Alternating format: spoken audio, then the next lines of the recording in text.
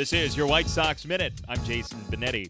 The late inning rally theme continued yesterday for the Sox. After three last at-bat wins during the homestand, the Sox tied the game with Oakland in the ninth on Independence Day on a Melky Cabrera RBI. But Oakland's Franklin Barreto socked a homer in the bottom of the ninth to win the game for the A's.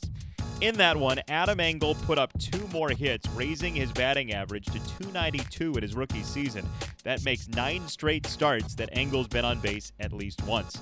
The 25-year-old just made his AAA debut last season, the year after being named the Arizona Fall League MVP. We call all Illini alumni. Join us Friday, July 14th for Illini Night.